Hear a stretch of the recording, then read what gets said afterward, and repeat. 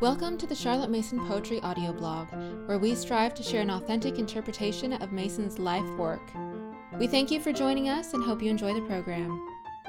Editor's note: the January 1936 issue of the Parents' Review opened with this announcement. It is 50 years since Miss Mason published Home Education, which formed the basis of her work as founder of the PNEU.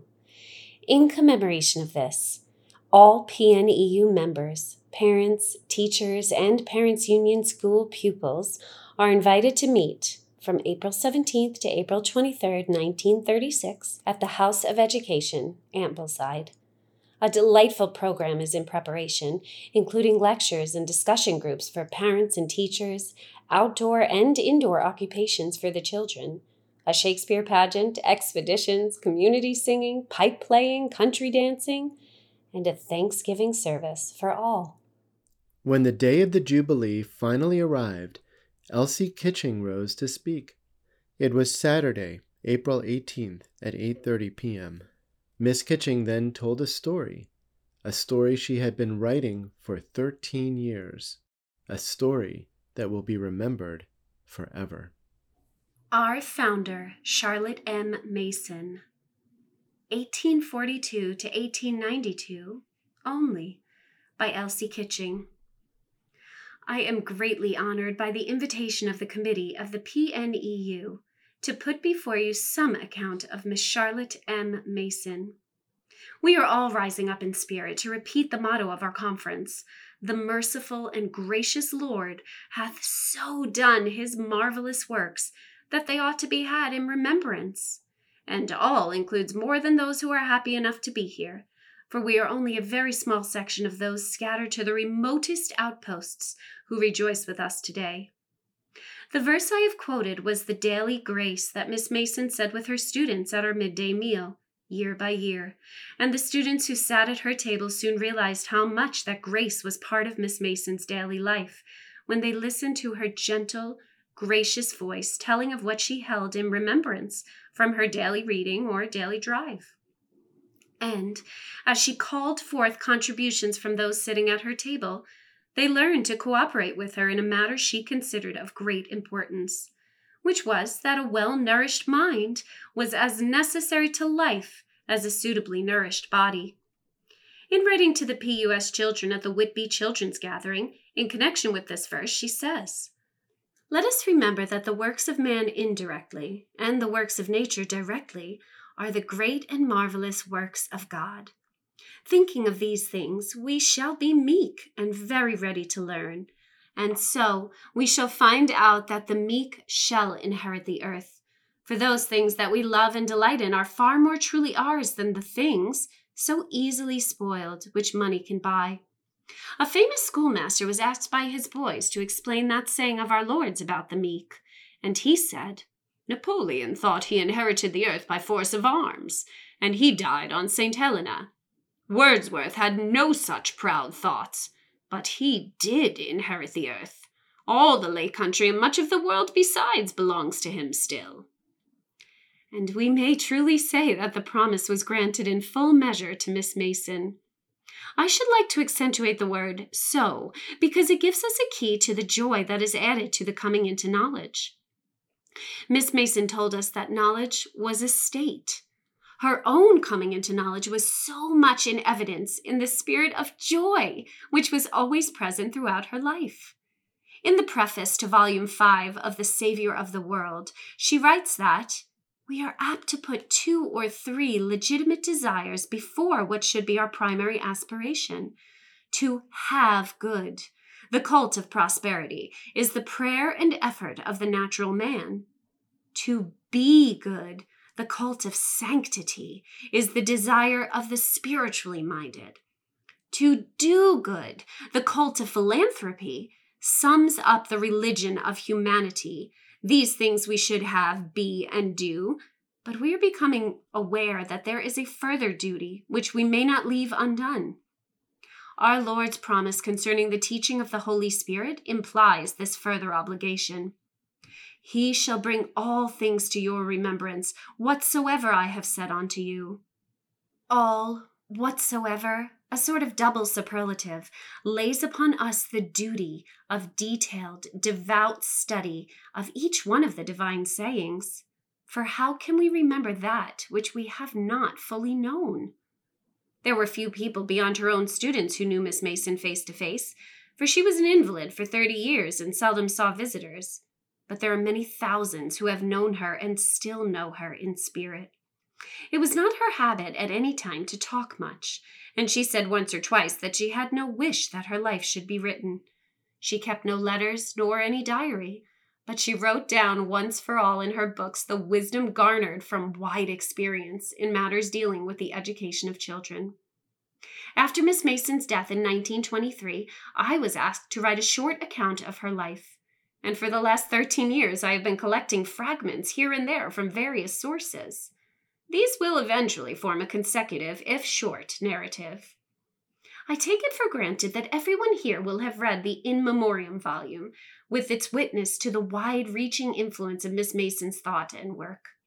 It contains a paper called The Beginning of Things, dealing with the starting of the PNEU, the Parents' Union School, and the House of Education.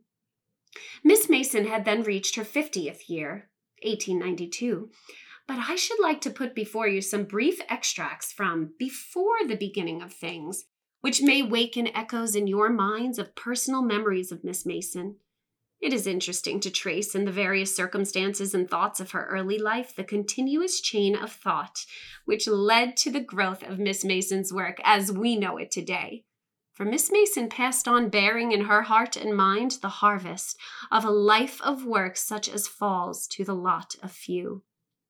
In writing the general preface to the Home Education series, dated 1905, Miss Mason says, "For between 30 and 40 years I have labored without pause to establish a working and philosophic theory of education, and each article of the educational faith I offer has been arrived at by inductive processes, and has, I think, been verified by a long and wide series of experiments." This 30 or 40 years before 1905 brings us back to the 60s. But we may start even earlier, for there exist 2 unpublished fragments which Miss Mason wrote, giving impressions of her early childhood, one of which describes the way in which her vocation came to her. The only other reference to her childhood is contained in the mention in Home Education of the little girl of 8 who sat listening to Anne of Geierstein. Apologia, an unfinished fragment. I am an old woman, a very old woman, but also, I believe, a multimillionaire. And, as we are beginning to understand, millionaires are people of many perplexities. It is not an easy thing to know how to make use of vast wealth. My vast wealth would amuse a rich man, for it consists of a mere handful of ideas. But those few ideas have ameliorating, invigorating, exhilarating powers that have already been of some use in the world and should help to solve most of the problems which perplex the world today. Therefore, I shall do my best to put them down in black on white. But how did he come by it, is what people ask of unusual wealth, and I shall try to answer the question faithfully, though the answer certainly does not tend to personal glorification. I shall try to seize those moments when such ideas dropped into me, so to say, as have since come into play in educational work. I shall have to go very far back, because the ideas one receives as a child, or rather those one selects, in a whimsical and unaccountable way, produce extraordinary effects in afterlife. And what would one not give to have the very beginnings of 100 great discoveries that have made for the amelioration of human life?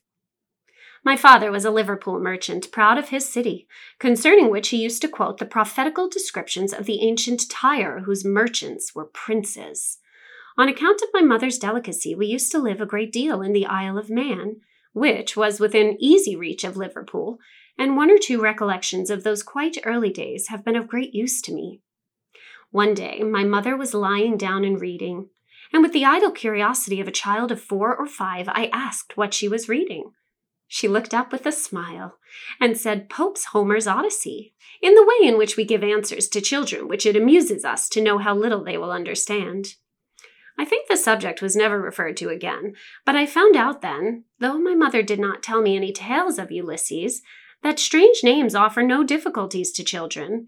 And today I know that small children in elementary schools will talk glibly of Nausicaa, Telemachus, Agamemnon, that in fact they never turn a hair at the most difficult names associated with interesting ideas.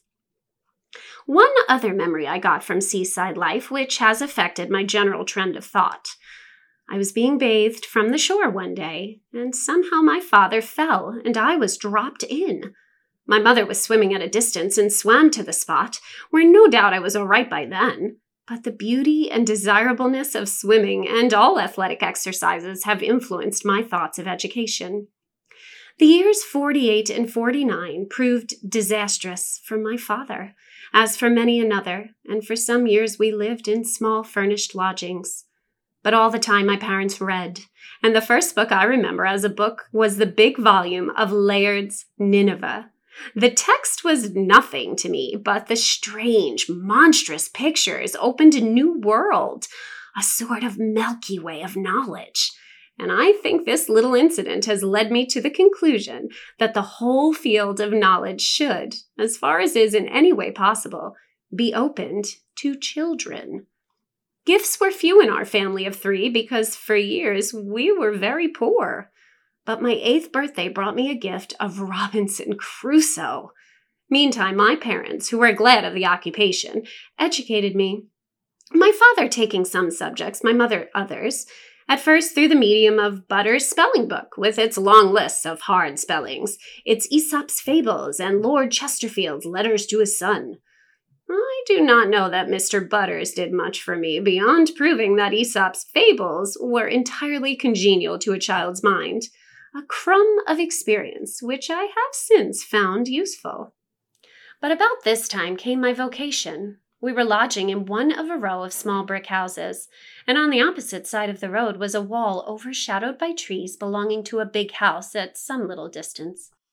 And one day, down this shady footpath, passed a tall lady, with a dark shawl thrown scarf-wise across her shoulders, a bonnet whose black strings floated, and a whole train of tiny children holding on to her skirts and following her. Well, we were all interested, and my mother found out through a friend who visited the school that this was the mistress of a girls' school nearby. The idea did not take shape at the time, but somehow I knew that teaching was the thing to do, and above all, the teaching of poor children like those I had been watching. We got to know this lady. I found that her graceful appearance did not belie her. She took me to her school now and then, and I sat beside her on what was called a monitor's box, and was all ears for the teaching of the great girls. And then came to me another fertile idea. The girls of the first class ranged between 15 and 17, I should think, girls who would now be doing great things at a high school. They belonged to the professional classes, girls who wore watches and sometimes rings, and who read English history out of a miserable little book 1/4 of an inch thick and entirely uninteresting. I found out from that lesson how necessary it is that children should have books, good books, considerable and well-written books. For notwithstanding Butters, we read books at home, and at the time I was reading the Waverley novels. How our friend contrived to get the little children about her I never found out, but probably they were attracted as I was. Miss Mason lived to be 81, so that she outlived most of her contemporaries. But a very early friend of hers, with whom Miss Mason kept in touch all her life, was so generous as to allow me to look through a number of letters starting in 1861, and to make a few extracts before they were destroyed. From this friend, who expressed a wish that she should only appear as E.G., I learned that Miss Mason's parents both died when she was 16, and that she was left without means and desolate, for her parents were only children like herself, so that she had no near relations. Then the idea came to her that she might take some training, with a view to helping the children who were always in her mind. The only training open then to teachers was for work in elementary schools, so Miss Mason went to the Home and Colonial Training College, where she found as fellow students E.G. and S.H. She was always very delicate, and even at college suffered from the heart trouble, though it was not diagnosed then, which limited her active life in later years. After about a year at college, Miss Mason was advised to continue her study and practical work in a school by the sea at Worthing. And here it is possible to take up the narrative again in the words of E.G. or of Miss Mason herself. I went to see E.G. in 1923, soon after Miss Mason's death, and she wrote me later, "I have not been unmindful of my promise to tell you something of the early years of my dear friend. A day or two ago I summoned up courage to open the pages of the past. A formidable task lies before me. I have carefully preserved every letter of a correspondence of more than 60 years. From 1862 to 1880, when Miss Mason came to me in Bradford, I never failed to receive a weekly letter. They number hundreds. The difficulty of deciphering them will be great, as they are mostly written on very thin sheets and the writing crossed. However, I have so far arranged them into periods representing each phase of her life, and hope ere long to be able to read them through." May 31st, 1923. In regard to the letters, there may be much that is helpful to your members, and to that end I will see what may be gleaned. At the same time, they are of so intimate and personal a character that much of their contents would hardly be suitable for publication. I mean in this way, as a girl she was ever spiritually minded, and the letters reveal the earnest striving of her soul for the light which in after days she found in full measure. 20 sets of the verses which were published in The Savior of the World were written at this time, and reveal much of Miss Mason's thought at 25. Miss Mason's first undertaking was as headmistress of the Davison Infant School at Worthing. This church school was said to be the first of its kind in England, and had no connection with the government.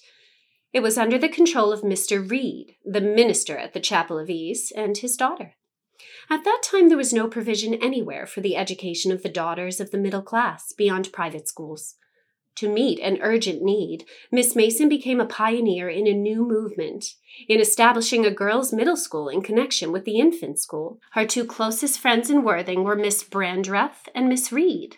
Miss Mason found a double interest in her friendship with Miss Brandreth on account of the 3 delightful children who shared her home. They were the children of Mr. Arthur Brandreth, secretary to Lord Lawrence, with whom he shared the dangers and horrors of the Indian Mutiny. There were 200 children at the Davison School, and Miss Mason's letters in 1861 give her first impressions of the school and of her joy in being with the children. There are also references to a correspondence with Mr. Dunning, the headmaster of the Home and Colonial School. She had evidently written full of fears lest anything she should say or do hinder or offend the children who were in her charge. Again, she writes, "This is the first infant school ever established in England, and it is extremely interesting to have the different stages of educational progress in the old books and old apparatus. All that Mr. Dunning has ever told us about the history of education is exemplified here. I am happy in my work. My heart is getting wrapped up in my school. I have some such interesting children. There is one, a dear little baby just 2 years old. Then there is my monitor's class consisting of 12 children, which I teach in the dinner hour. They are all such nice children. You do not know how soothing and comforting I find all this. I think it is specially sent of God as balm to my rather troubled heart." All through the letters there are touches of humor and of love for her friends, and an earnest striving after the knowledge of God which she received in such full measure. Again she writes, "We have recommenced our night school and have a few fresh pupils. I am having a terrible struggle to get my school under government, and am in hopes I shall succeed. Will it not be a good thing? I have, as usual, been making wonderful resolutions about what I shall do when we begin school again. I mean to be so firm, so kind, so loving, so altogether admirable. I really feel half inclined to fall down at the feet of what I mean to be and say to it, 'Stand there and be my admiration and my praise.' Alas, I may do so, but what I mean to be is the only part of myself that I shall ever be able to admire." And again, "Truly parents are happy people to have God's children lent to them. I do nearly feel like Tennyson's princess, that it is an unfair dispensation that the married people should have the joy of children, and that they ought to grow in the meadows for spinsters. I love my children dearly. How a mother must learn to love her children, when even one who sees so little of them can find so many beautiful and lovable traits of character. Have you ever noticed in an infant school how intensely fond of each other the children of the same family almost invariably are? How the little ones cling to and lean upon the elders, who bestow upon them all apparent solicitude and tenderness. In 1863, as the result of her educational studies in reading and in practice, Miss Mason received a first-class certificate from the Home and Colonial Training College. In 1864, Miss Mason writes, "I am as soon as possible to have a girls' school of my own. Of course, this involves a great deal of thinking and planning and changing and watching and waiting and seizing the opportunities as they occur. For instance, after Christmas, we are making the fees in the middle school 1 guinea a quarter, and various other changes are in prospect to be worked out in their time. Miss Reed goes heart and soul into all I propose. Don't you think that this is work for me, and one of the sort of works for which I am best adapted? We have made a good many steps onward already. I could not bear for the work to stop, because I feel it to be so really needed. I believe that one of the main causes for the evil of which I complain is the shallow, superficial notions the children of the tradespeople get in private schools. There is a work to be done in Worthing that I feel is possible for me to do. Indeed, one of the very few things that I am at all fitted for." The same year appears a letter written to Mr. H., which dates Miss Mason's first visit to Ambleside. He writes in August 1864, "Your Ambleside letter I duly received, and was greatly pleased to hear of your enjoyment, and to have your description of scenery which you have enjoyed so much. When speaking of the poet's seat, I began to be almost persuaded that he had left his glowing pen by it, and that you had picked it up and were giving me a poet's eye view of the enchanting scenery." But I must digress a little to account for the visit to Ambleside. S.H., the second of Miss Mason's college friends to whom I referred, had finished her training in 1861, and had been asked by Miss A.J. Clough to come to her as first mistress of a school for middle-class children which she founded in Ambleside. Miss Clough was over 20 years older than Miss Mason. She, too, came of a Liverpool family, and had taken much interest in the work of children in national schools and in Sunday schools. In 1849, she took a short course of training at the Home and Colonial College. In 1871, she became the first head of Newnham, but from 1852 to 1862, she was in Ambleside and carried out a cherished scheme with a small school for middle-class children. Some of her pupils are still in Ambleside. When Miss Clough left Ambleside in 1862, S.H. took over the school and carried it on in different houses until 1892, and it was in this school that Miss Mason used occasionally to spend her holidays. I should like to draw special attention to one of the paragraphs which Miss Mason contributed to Miss Clough's biography, because it gives us the key to one reason for her being obliged to work largely on her own lines. I attached a very particular weight to Miss Clough's opinions, not only for the sagacity which everyone recognizes as her gift, but because I knew a good deal of her work in Ambleside. I knew that she, almost alone, I thought, among educationalists, had very strong sympathy with parents. She united in a unique way the old and the new. She understood and believed in parents of the sort who educated their children quietly, on the lines of evenings at home, etc. Her respect for parents and her regard for their convenience and consideration for their wishes were very pronounced, and from her I felt I should obtain real and active sympathy in a movement intended to bring parents to the front as recognized educators of their children. A friend who went to the Ambleside School has very kindly given me some scattered memories of Miss Mason. Some scattered memories of Miss Mason. What tiny, insignificant memories, and yet how large a whole they make for me. The first must have been in July 1887, I think. In the big schoolroom at Bellevue, Ambleside, one morning we were all feeling restless, picking up loose threads of work preparatory to going home for the holidays, when, "Girls, be in your places by 11. Miss Charlotte Mason is coming to speak to you." "Who? Why? Oh, bother. A friend of Mrs. F. But why? Never heard of her. Well, my mother knows her." And so on. A somewhat disgruntled, restless atmosphere, and certainly a very uninterested company of very ordinary schoolgirls. But what was that sudden quiet which closed upon us so that one could almost feel it? A very ordinary-looking little lady sitting in the midst of us, motioning us to draw closer round her.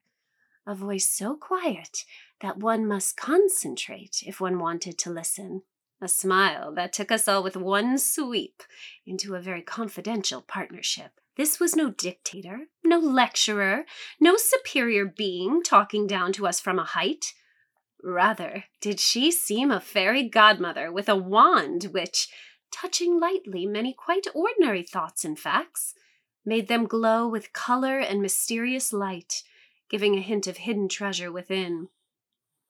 Speaking to us who were leaving, there was no oration on the subject, that too well-worn theme, of what we were going to do with our lives, to become, to train, to work at. No warnings against this or that. Rather, with that confidential smile, that hidden wave of her wand, she showed us what wonderful, even charming creatures we were, with just one boundless outlook, one limitless possibility and opportunity. We were women. Each would become a mother or an aunt to children somewhere, children with their responsibilities, sacred ground, eager feet not to be shackled. That gentle but so decided voice set up a little child in the midst of us, and to one at least of her listeners, life opened out as a great and gracious adventure, wherein the stony places and briars, the tiring climbs with aching feet, often through mists, were as nothing compared with the joys of finding hidden treasure, sudden beauty in unexpected places, wide possibility of helping to clear tangled ground, and to hear in silence the song of joy. It is difficult to recapture, after so many years, the memory of anything definite said by Miss Mason that day. Still more difficult, perhaps, to disentangle that memory from later ones. But one fact remains very strongly with me, that she touched upon the everyday familiar details of the daily life of the home, and left them with a light upon them which in nothing has ever been dimmed. After that year, I remember no personal contact with Miss Charlotte Mason until the summer of 1890, though I had heard her speak at a drawing-room meeting in my own home, and I read eagerly anything she was writing. It so happened that in the summer of 1890, I left home to take a post in a big school, and before leaving I had the opportunity for a visit to Miss Mason in Ambleside one afternoon. My recollection is that she talked chiefly to me of her scheme for a college to give training to students of home education. My own disappointment was great that it came into being just too late for me, and I remember her gentle teasing, her generous advice on many points, and finally that she parted from me as her messenger, wings to one's feet. Not for some years did I discover that this visit was no accident, as I had supposed, but a definitely planned opportunity for personal talk and encouragement. How like Miss Mason. Of what she said I have no recollection, but I assume that it was on that evening that she put into my mind the two intangible but vitally necessary factors in all intercourse with a child: reverence and a sense of humor. Some months later, she wrote to me asking me to take a post with some people who wanted a teacher trained by her for home education. Her college was then in its infancy, and she had no one ready to leave it. So I received my commission. It is interesting, perhaps, to recall the educational movements for reform which were in existence between the 50s and 60s. England, of all the Protestant countries of Europe, was the slowest to develop an interest in popular education. The SPCK, 1609, founder Dr. Bray, the Sunday School Movement, 1782, Robert Raikes, the Foreign and British School Society, 1808, Joseph Lancaster, the National School Society, 1809, Andrew Bell, the Infant School Society, 1824, Robert Owen, all dealt with education for the children of the poor. The universities and certain boys' schools had been at work for centuries, but no provision was made at all for the education of children of the middle classes, except in a few private schools. In 1836, the Home and Colonial School Society for the Training of Teachers was started by Charles Mayo, and in 1843, the Governesses' Benevolent Institution was founded by the Reverend David Lang for the purposes of registering and granting diplomas to governesses.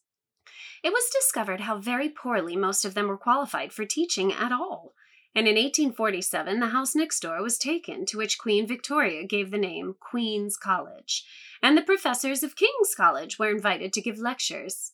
The first head of the college was F. D. Maurice and Dean Plumptre. Charles Kingsley and Dean Trench were among the lecturers. The college was soon able to admit other women, and Miss Buss and Miss Beale became students.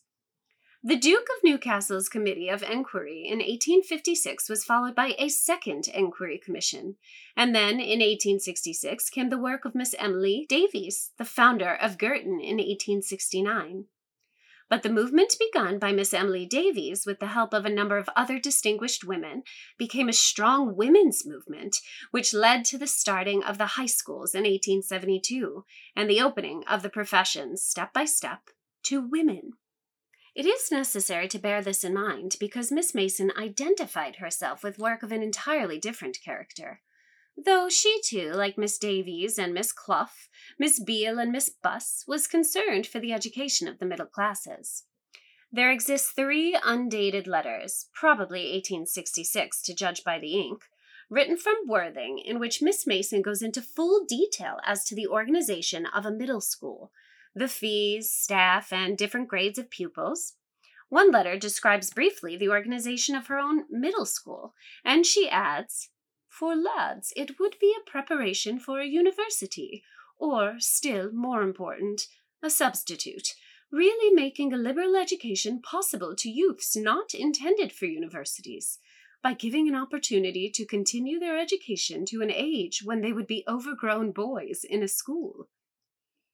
The record made by Miss Mason for Who's Who says that after a short training and some experience in schools of various grades and in a training college, she perceived certain principles leading to a reformed theory and practice of education, and to further such reform, wrote several volumes, lectured, founded the PNEU 1887, the House of Education, 1892, the Parents' Union School, 1891, and the Parents' Review, 1890.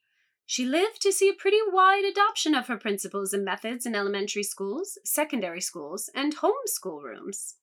So, from 1866 at least, Miss Mason was working out in practice and in theory a philosophy of education, which, as a result of her discoveries, was to secure a liberal education for all.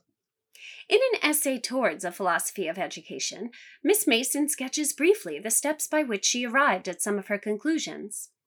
While still a young woman, I saw a great deal of a family of Anglo-Indian children who had come home to their grandfather's house and were being brought up by an aunt who was my intimate friend.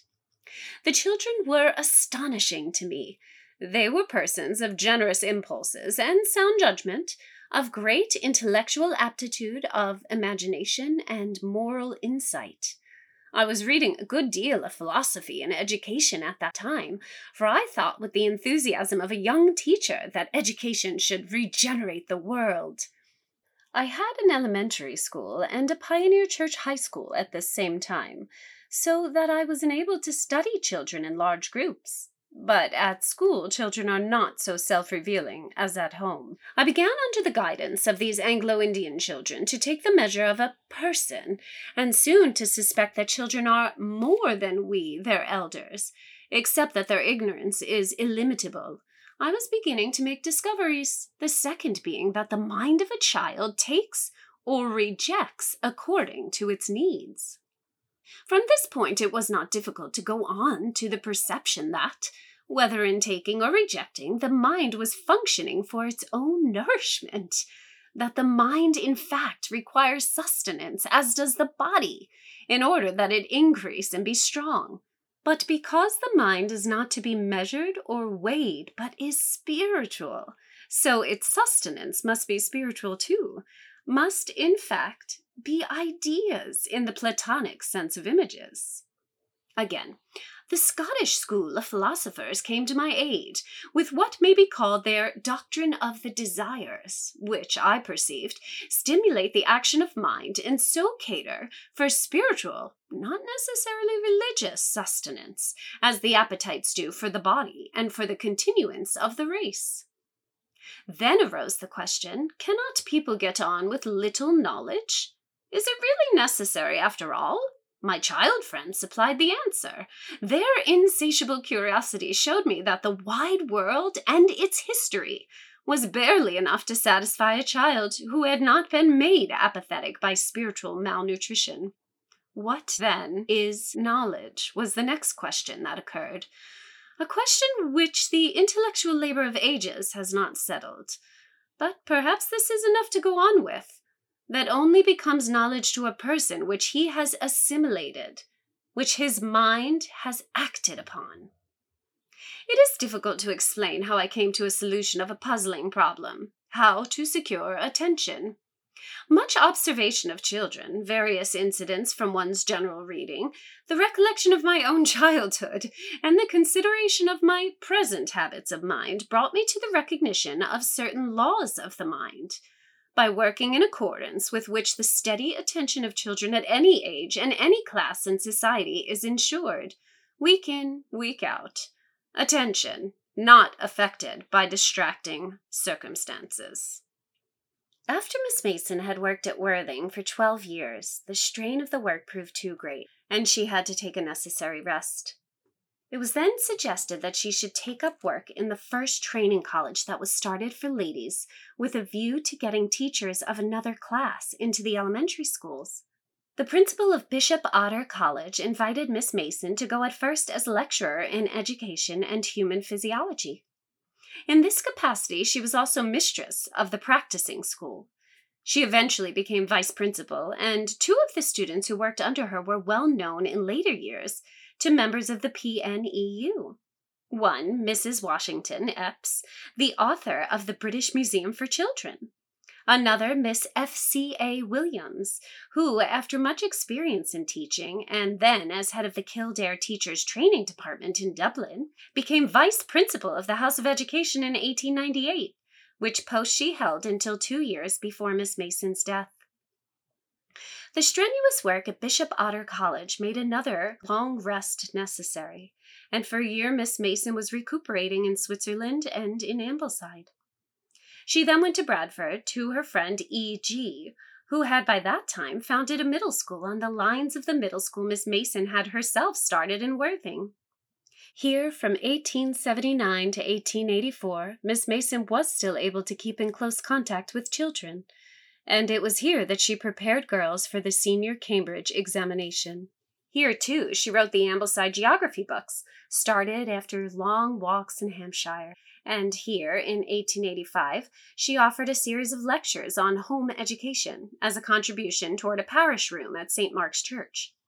Lectures which laid the foundation stone of her life work, of which we are keeping the Jubilee this year. In Bradford, Miss Mason had a wide circle of friends, amongst them Mr. and Mrs. Steinthal, in whose drawing-room the preliminary meeting for the PNEU was held. The principles contained in home education had been brought home to Miss Mason during the long years of her working with children and young people, and a single idea was gradually taking shape: how to approach parents without appearance of presumption, and to offer them a few principles which seemed a very gospel of education. At the end of 1886, Miss Mason begs that she may have a sea-room amongst all the vessels laden with gifts for Queen Victoria's Jubilee, for a vessel laden with a gift meet for a queen. She drew up a syllabus for a Parents' Education Union, which contains in germ almost every detail of the work as now carried on. The scope of the work and the ideas that inspired it are put forward in considerable detail in the In Memoriam volume. But, Education is an atmosphere, a discipline, a life. Dates from the notes in connection with the first draft proof, which was issued in 1888. In 1887, Miss Mason lectured before the British Association, and in the same year came the letter from Lady Aberdeen, which gave support to Miss Mason's hope of eventually training students. It was then felt that the society had justified itself locally in the Bradford branch, and that it might be brought before a wider public. Before attempting to do this, Miss Mason took counsel with a number of leaders of thought, such as Dr. Butler of Trinity, Dr. Temple, Dr. Weldon, Dr. Quick, Dr. Percival, Rugby, Professor Max Mueller, Sir Joshua Fitch, Miss Buss, Miss Beale, Miss Clough, Canon Leyden, Professor Sully, Bishop Westcott, some of whom she went to Cambridge to meet at the invitation of Miss Clough. Opinions and criticisms were freely invited and freely and cordially given, and Miss Mason felt it was perhaps to this thorough thrashing out that we owe the fact that the PNEU has worked ever since with hardly a hitch. In 1890, after much hard work and searching of heart, the Parents' Review was started, and this was the only part of her work for which any capital was ever raised. During this and the following year or two, Miss Mason was speaking up and down the country, giving courses of lectures and meeting a number of influential people who arranged meetings for her. Her long correspondence with Mrs. Dallas York, who became visitor to the House of Education, dates from this year. The rest of the story has already briefly been told in the In Memoriam volume, and perhaps it is sufficient here to mention the two great joys which came to Miss Mason in later years. First, the issuing of her Confessio, as she called the synopsis of her education philosophy in 1903, and its acceptance by the PNEU committee under the leadership of Mrs. Franklin. And secondly, the entry into the PUS of council schools in 1913, thus putting the crown on Miss Mason's long-cherished belief, referred to first in 1866, that a liberal education for all was possible. It is good that we have Mrs. Franklin with us here today, in ever-constant witness to her life's devotion to Miss Mason's work. It is a great regret that Mr. Household, to whose conviction and enthusiasm we owe PNEU work in almost all the council schools in one county of England, is unable through press of work to do more than send his congratulations on the success of the work to which he has given such generous devotion. May I close with Miss Mason's own reference to that vision of education which she so actively engaged in pursuing for 60 years, and which has brought fullness of life to hundreds of thousands of children? It has always seemed strangely appropriate that the motto of the Harrison family should have met her eye daily in a stained glass window as she walked downstairs at Scale Howe. Vincit qui patitur. Those of us who have spent many years in pursuing the benign and elusive vision of education perceive that her approaches are regulated by a law, and that this law has yet to be evoked. We can discern its outlines, but no more. We know that it is pervasive. There is no part of a child's home life or schoolwork which the law does not penetrate. It is illuminating, too, showing the value or lack of value of 1,000 systems and expedients. It is not only a light, but a measure, providing a standard whereby all things, small and great, belonging to educational work must be tested. The law is liberal, taking in whatsoever things are true, honest, and of good report, and offering no limitation or hindrance save where excess should injure. And the path indicated by the law is continuous and progressive, with no transition stage from the cradle to the grave, except that maturity takes up the regular self-direction to which immaturity has been trained. A discontent, is it a divine discontent, is upon us, and assuredly we should hail a workable, effectual philosophy of education as a deliverance from such perplexity.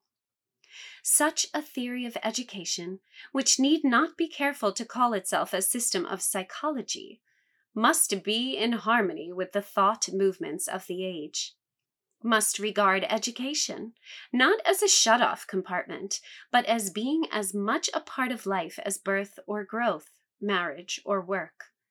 and it must leave the pupil attached to the world at many points of contact. If you have enjoyed this episode, please leave us a rating or a review on iTunes. Thank you for listening to the Charlotte Mason Poetry Podcast. We hope you enjoyed the program.